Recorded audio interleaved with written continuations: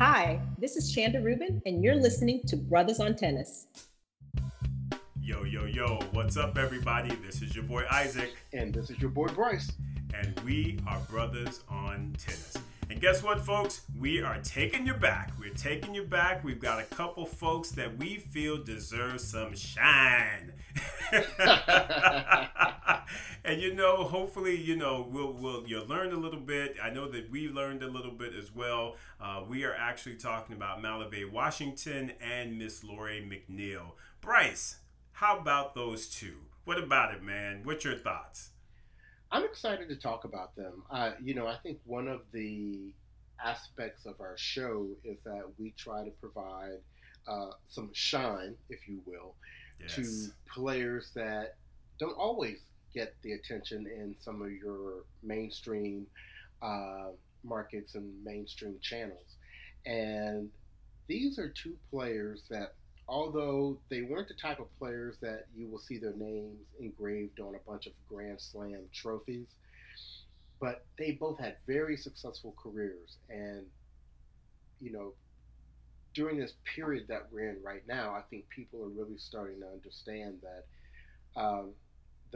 the plight of the African American in almost anything that we've done is we've had to do it better, we've had to do it faster, we've had to do it in a different manner in which some of our white counterparts have. And so thinking that they accomplished these achievements in a previous generation where we know there were additional challenges for them just being African American and not having probably the support systems that some of the African American players enjoy today, it makes what they did even more impressive to me. Absolutely, absolutely. And for the folks that may not be familiar with these two, so Lori McNeil played really in the same timeline or time frame as Zina Garrison. So it was kind of the 80s and the 90s, if you will. And she retired in 2003, I believe it was. And Mal, who actually you and I were just talking about, Bryce, had a much shorter career, but pretty much he was the 90s. So he turned pro in 89 and pretty much got out the game right before 2000. So, a shorter career, but that's sort of that timeline, folks, that we're talking about as it relates to these two players. But again, we feel that they deserve a little bit of shine, and we're hoping to be able to do that in this particular episode. So, Bryce, how you want to kick it off? Well, actually, I know that we wanted to share something before we jumped into some of their information as well, right? Right, yes. So, for those of you that are not aware, Zina Garrison and Chanda Rubin have a Facebook webcast called Game Set Chat. Every week, they bring on some previous coach or tennis player, and they talk about their career or the state of the game or whatever, and they're very good shows. I know that you can also see them. They're out there on YouTube as well. Well, today they released a town hall that they did specifically around what's going on in the world right now with race and the Black Lives Matter movement and the role that athletes and sports and politics and all these different entities play. And it was an absolute excellent 2 hours of discussion. And there were in the town hall were of course Chanda Rubin, Zina Garrison, the broadcaster Andrew Krasny, tennis great Billie Jean King, the award-winning journalist LZ Granderson, coach of Sloane Stephens, Kamal Murray, and of course, I'm sure everyone is familiar with James Blake, who, if you've not heard his story, he has a very relevant experience with New York PD that happened back in 2015. Right. And folks, when I tell you that was a fantastic town hall, man, it cannot be understated. You all need to go out and listen to that recording. It was about an hour and maybe 45, 50 minutes, but let me tell you, it's worth every second. I appreciate the perspectives that each of the people brought. I appreciate the questions. I appreciate and Billie Jean King is incredible, but I mean, all of them were just incredible. And I really appreciated, just the curiosity. I appreciated Andrew Krasny, just by saying, what can we do as a white male? What can I do to help? I mean, those are the types of things that's encouraging. Those are the things that we want to hear as we're trying to move forward and make some positive change. And just some of the stories that Kamal and LZ and James spoke on, it was it was better than I anticipated. I have to say, Bryce. Me too. It really blew me away. It taught me some things. As an African American male, I just feel like some of the things that they pointed out were just so spot on. So again, folks, we don't want to take this entire episode talking about that, but do yourselves a favor and go out there and listen to that episode. It was great. I agree completely. Yeah. So, did we want to say anything else, Bryce? I'm sorry I got out there and got all crazy with it, but no. Just, and we really shouldn't say a lot about it. People should just really go out and watch it and listen to it and really internalize the message. And if we can all figure out, what we can individually do better, then that will, of course, improve the collective. That's right, because we all have a role. And do not get it twisted, folks. We all have a role to play. So it's not just one group looking at the other talking about you need to change. We all have a piece of accountability in this if we are going to move this needle forward. So don't forget that. Absolutely. So back to this episode, which is what we're calling our Unsung episode. Yes. Unsung. And I want to give a shout out to my mom. She originally gave us this idea. If you don't watch TV One, they have a show called Unsung. And what they do is they go back and they look at music artists of the past that, had a respectable career or they did very well, but there was always a reason or there was something that stopped them from reaching their potential or maybe getting as far as they could. And so my mom was talking to me on the phone one day and she said, you know what? Wouldn't it be interesting if you guys did an episode that was like that, but with tennis players? So I brought that to one of our meetings we had, and our producer CJ and Isaac were both like, yeah, that's definitely something that we would do. So I think Isaac, the first two names that came off of his tongue were Lori McNeil and MaliVai Washington. And I said, yeah,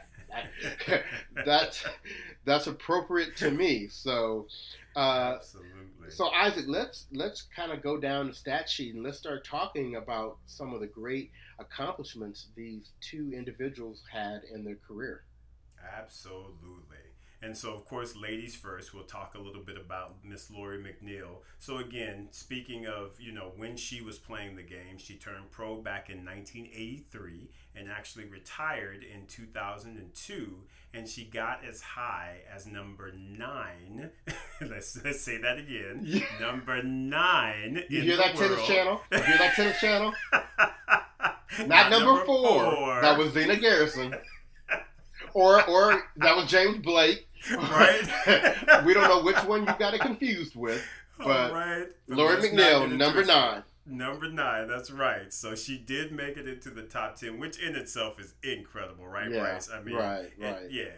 And the fact that she was able to actually, with that, get to number 9 in the world, earn 10 WTA titles. And Bryce, what I didn't even realize is, man, Lori did some things in the doubles ranks. Oh yeah. Good Lord, dude. It's crazy. Well, I remember watching her. My mindset about Lori back in the day was actually she was more of a doubles specialist who would occasionally have some good singles results. Obviously, when I look back at it, that's not really the case. But once again, it's all about marketing and promotion and all that. When you thought about African American women playing in that day, you thought about Zena, and you didn't really think about anybody else.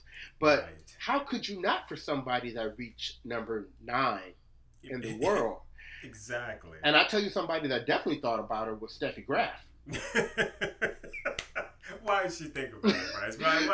Why did she think about it? Look, Lori had 2 huge wins against Steffi Graf. The first time she beat her, I believe it was in 1992. She beat her in the year-end championships in the first round. Mm-hmm. So that was the first time that, and in straight sets too, I think it was like 7-6, 6-4. Yep. That marked the first time since 1985 that Steffi Graf lost in the first round of any tournament. Wow. But as if that wasn't good enough, oh, right? Lori came back and saw her at Wimbledon in 1994. And guess what? The first round. Mm-hmm. And she beat her 7-5, 7-6. And that marked the first time that a defending champion had lost in the first round. Yeah, and I remember, I think, was it Chander or Zena that had talked about this? I can't remember who, but they had said there was a buzz when they saw that first round matchup that had gotten, that was announced. Then they were like, that's some interesting could potentially happen. And sure enough, Lori went out there and was like, anybody scared of you, Steffi? Yeah, well, I already done beat you. And I want to highlight something. If everyone goes and listens to that town hall, one of the things that they mentioned is that many times African Americans, especially in tennis, but in other sports as well, they are characterized as being good because they're good natural athletes. Right. And one of the things that I like about with Lori is, and I think Zena mentioned this, most people when they played Steffi, number one, they lost. But number right. But number two, they knew her forehand was her weapon. So they naturally went and tried to attack her backhand, which, Steffi didn't come over her backhand much. She had a really killer one-handed slice. But people thought, okay, let me stay away from the forehand and let me go for this slice backhand. Well, that was not Lori's strategy. Mm-hmm. Lori was like, no, attack her strength. Yep. Right? And get into the net at every opportunity. And all I'm saying is, I don't know how many other people have beaten Steffi Graf in the first round of tournaments, and not just any tournaments, Wimbledon and the year-end championship in the first round. So I really wanted to bring that up to debunk this whole thought that African-American athletes are just about great athleticism. And it's not about having the smarts and the strategic balls, really, to go out there and to win matches. Exactly. I mean, and honestly, Bryce, and I don't want to take this in any other direction, but I've always thought that in regards to the Roger Rafa head-to-head. I always felt like Roger tried to attack Rafa's backhand too much. I felt like he should have been attacking his forehand because, of course, it takes him so much, to get that spin and that whip on it, that if you come hard to that forehand, you could catch him. And on hard courts, he would often make a lot of errors when you come hard at that forehand. But people were so afraid of it because it generates so much damn spin. Right. But I always felt like that was something that I wish Roger had tried to do a little bit more, is attack his forehand a bit more versus that backhand. But like I said, Lori was like, She's like, I ain't scared of your forehand. I'm gonna come to it, and then I'm gonna come right into the net to your backhand, and we're gonna see what it can do. And I think make it do what it do, like you said, right? Absolutely. Yeah, Lori was. It's interesting because I think in many ways. Because number one, they were great friends. They were from the same area. They played during the same period. I think Lori missed a lot of her shine because it was given to Zena. And don't get me wrong, Zena deserved every bit of shine that she got. But I think the focus went to Zena, and maybe Lori was not acknowledged as much because most people don't know, like you said, not only did she make the top 10, number 9 in her career, but she was number 4 in doubles. So right. She made the top 10 in both singles and doubles, and she played doubles with the best players out there in doubles. Ooh, Zena Garrison, Martina Navratilova, Gigi Fernandez, Helena Sokova, Katrina Adams, Renee Stubbs. And it just, she was really a complete tennis player. Right. Exactly. And honestly, when you look at her head to head as far as finals in doubles, I think what it was, she 33 and 31 as far as wins versus loss. I mean, that is insane, dude. Yep. 33 titles and 33 runner up. That's incredible. I mean, holy moly. Right. And how often do we hear Lori's name mentioned when they are talking about, some of the great women players of the past? And I love that we're doing this. I do want to mention a couple other things, little kind of fun facts about Lori that people may not know. Yeah, absolutely. Unlike Xena, Lori went to college route. So that's right. Yeah, so she played for 2 years at Oklahoma State University. Also, in 1987, she was named the WTA Most Improved Player. And that was the year that she made the quarterfinals of the Australian Open and the semifinals of the U.S. Open, where she defeated Chris Evert in the quarterfinals that year, who, she was a 6-time champion herself.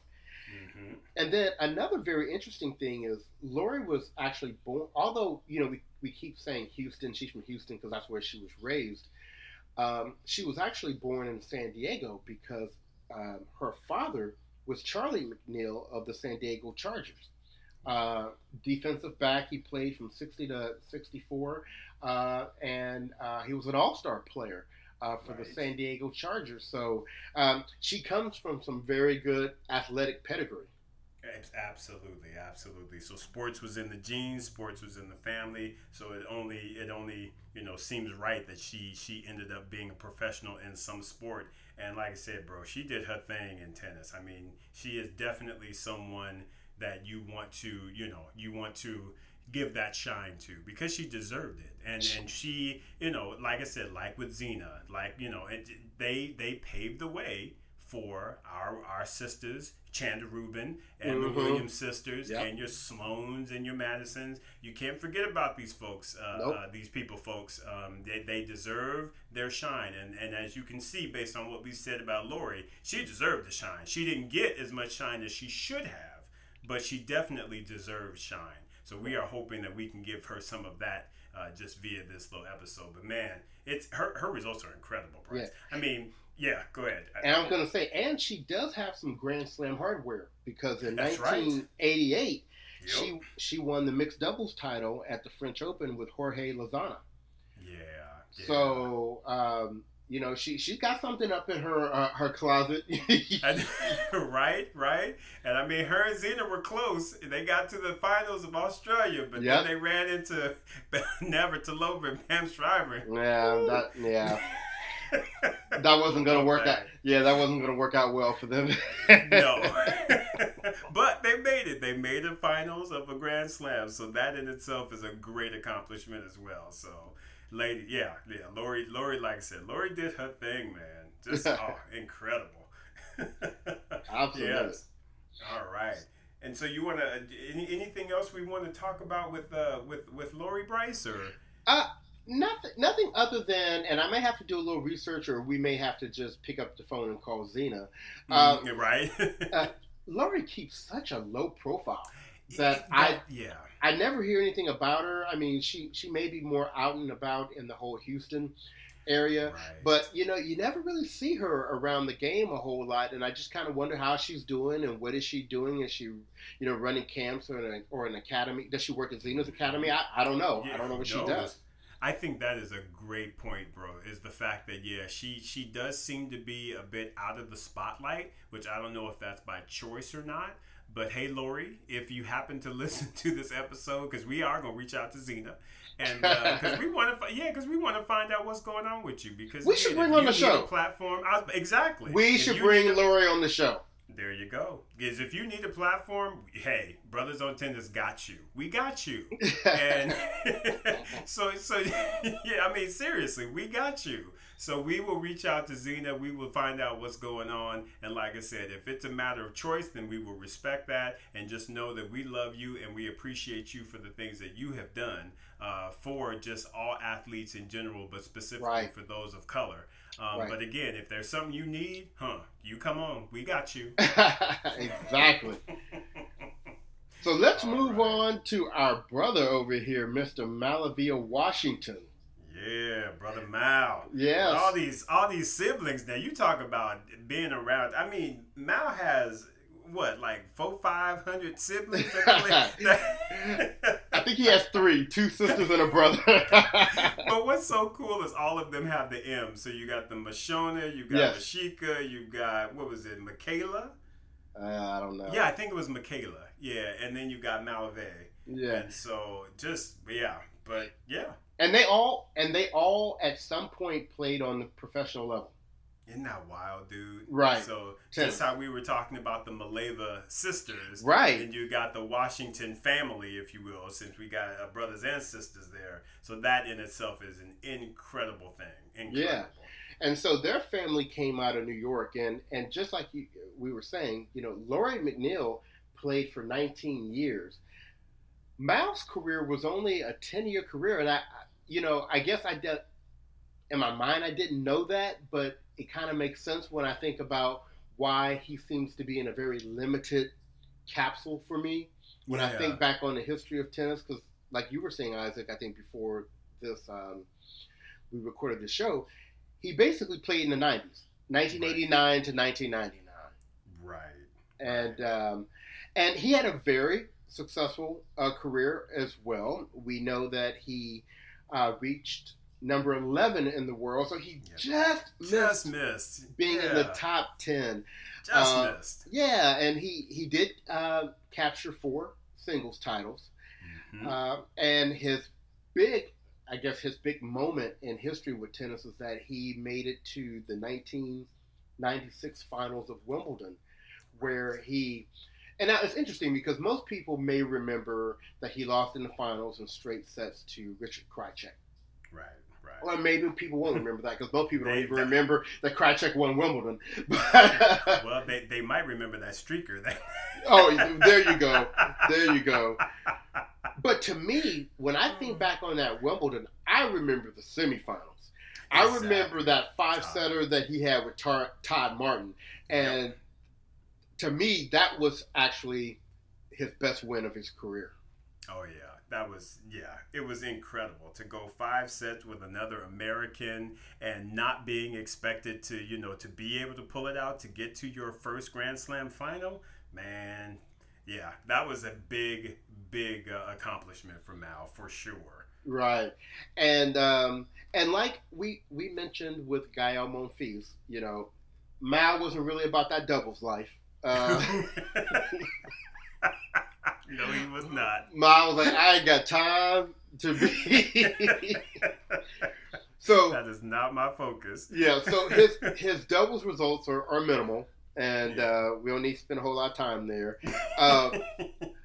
Unlike Laurie, though, unfortunately, neither in singles nor doubles was he ever able to get any Grand Slam hardware. But, especially as an African American male, he was the one that carried that torch for that window of time. So he was, he was before James Blake, and he was after. Do we have to go all the way back to Arthur Ashe in terms of Americans? I know we had, Yannick Noah. Yannick Noah, right. But in terms of Americans that really did anything, it was probably Arthur Ashe. Yeah, for sure, man. So yeah, he was sort of, a trailblazer in itself, and the fact that, like I said, there weren't very many around during that window that were playing tennis. I mean, there just weren't. So he was carrying the mantle, and that can be a pretty heavy burden to bear. Right. So some fun facts about MaliVai. So he went to the University of Michigan. And I remember that standing out in my mind because I went to Ohio State, and anybody that knows anything about rivalries in college sports, yeah, Michigan. Yeah, Michigan was not my friend, but no. In his sophomore year, he was the top ranked college player in the nation.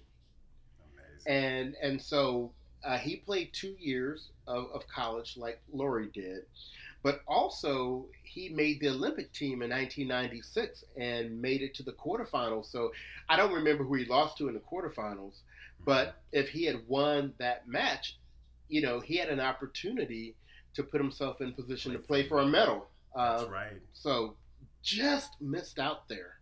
Yeah, absolutely. But hey, to be a part of the Olympics, to be able to make it and play for your country, that's pretty impressive. Back in '96, that's incredible. Right, right. So, yeah, man.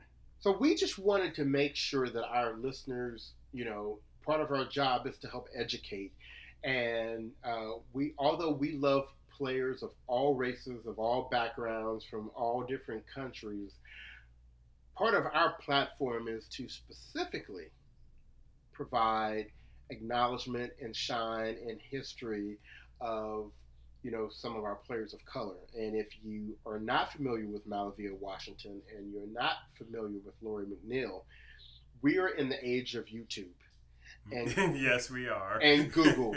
And I would encourage you to go out there and to look up their careers and to watch some footage of how they played, especially Laurie.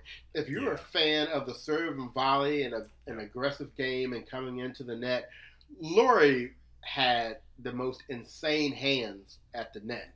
Some of the best. Some of the best. And MaliVai was a great baseliner, could come to the net, just very solid ground strokes.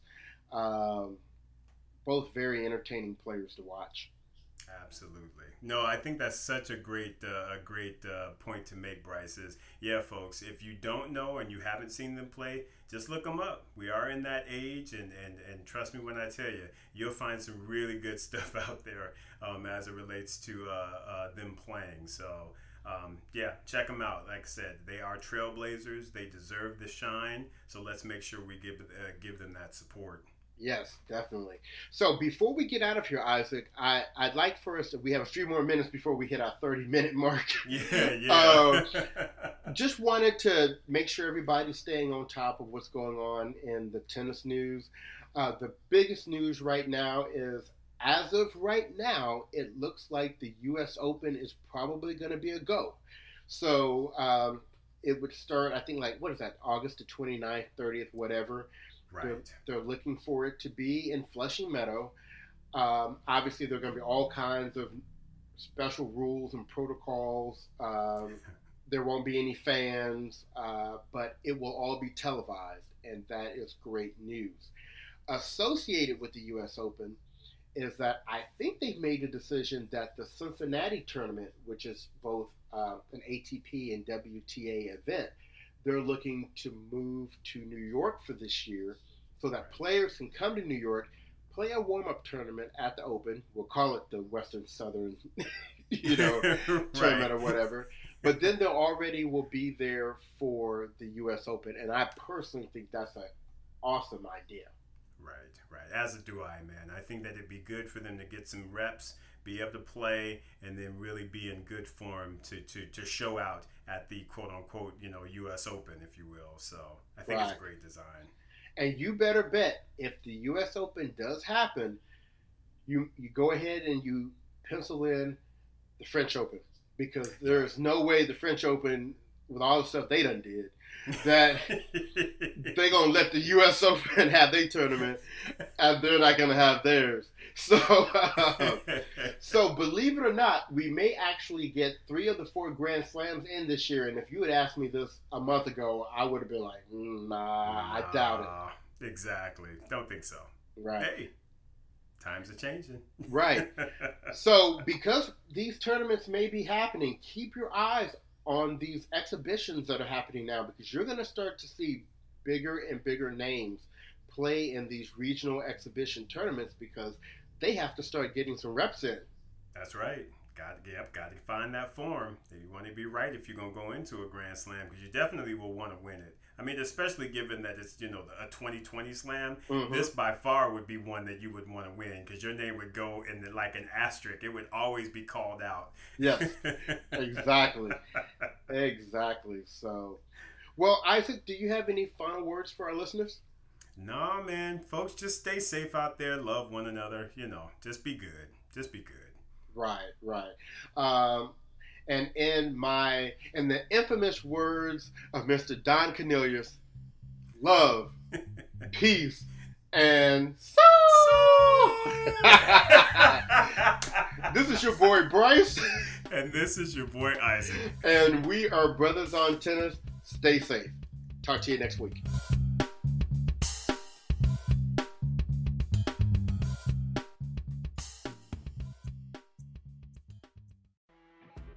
You know when you're listening to a true crime story that has an unbelievable plot twist that makes you stop in your tracks? That's what our podcast, People Are the Worst, brings you with each episode. I'm Rachel. And I'm Rebecca. We're identical twins who love true crime cases that make you say, didn't see that coming, and we hate the people responsible for them. Listen to People Are the Worst now on Apple, Spotify, or wherever you get your podcasts.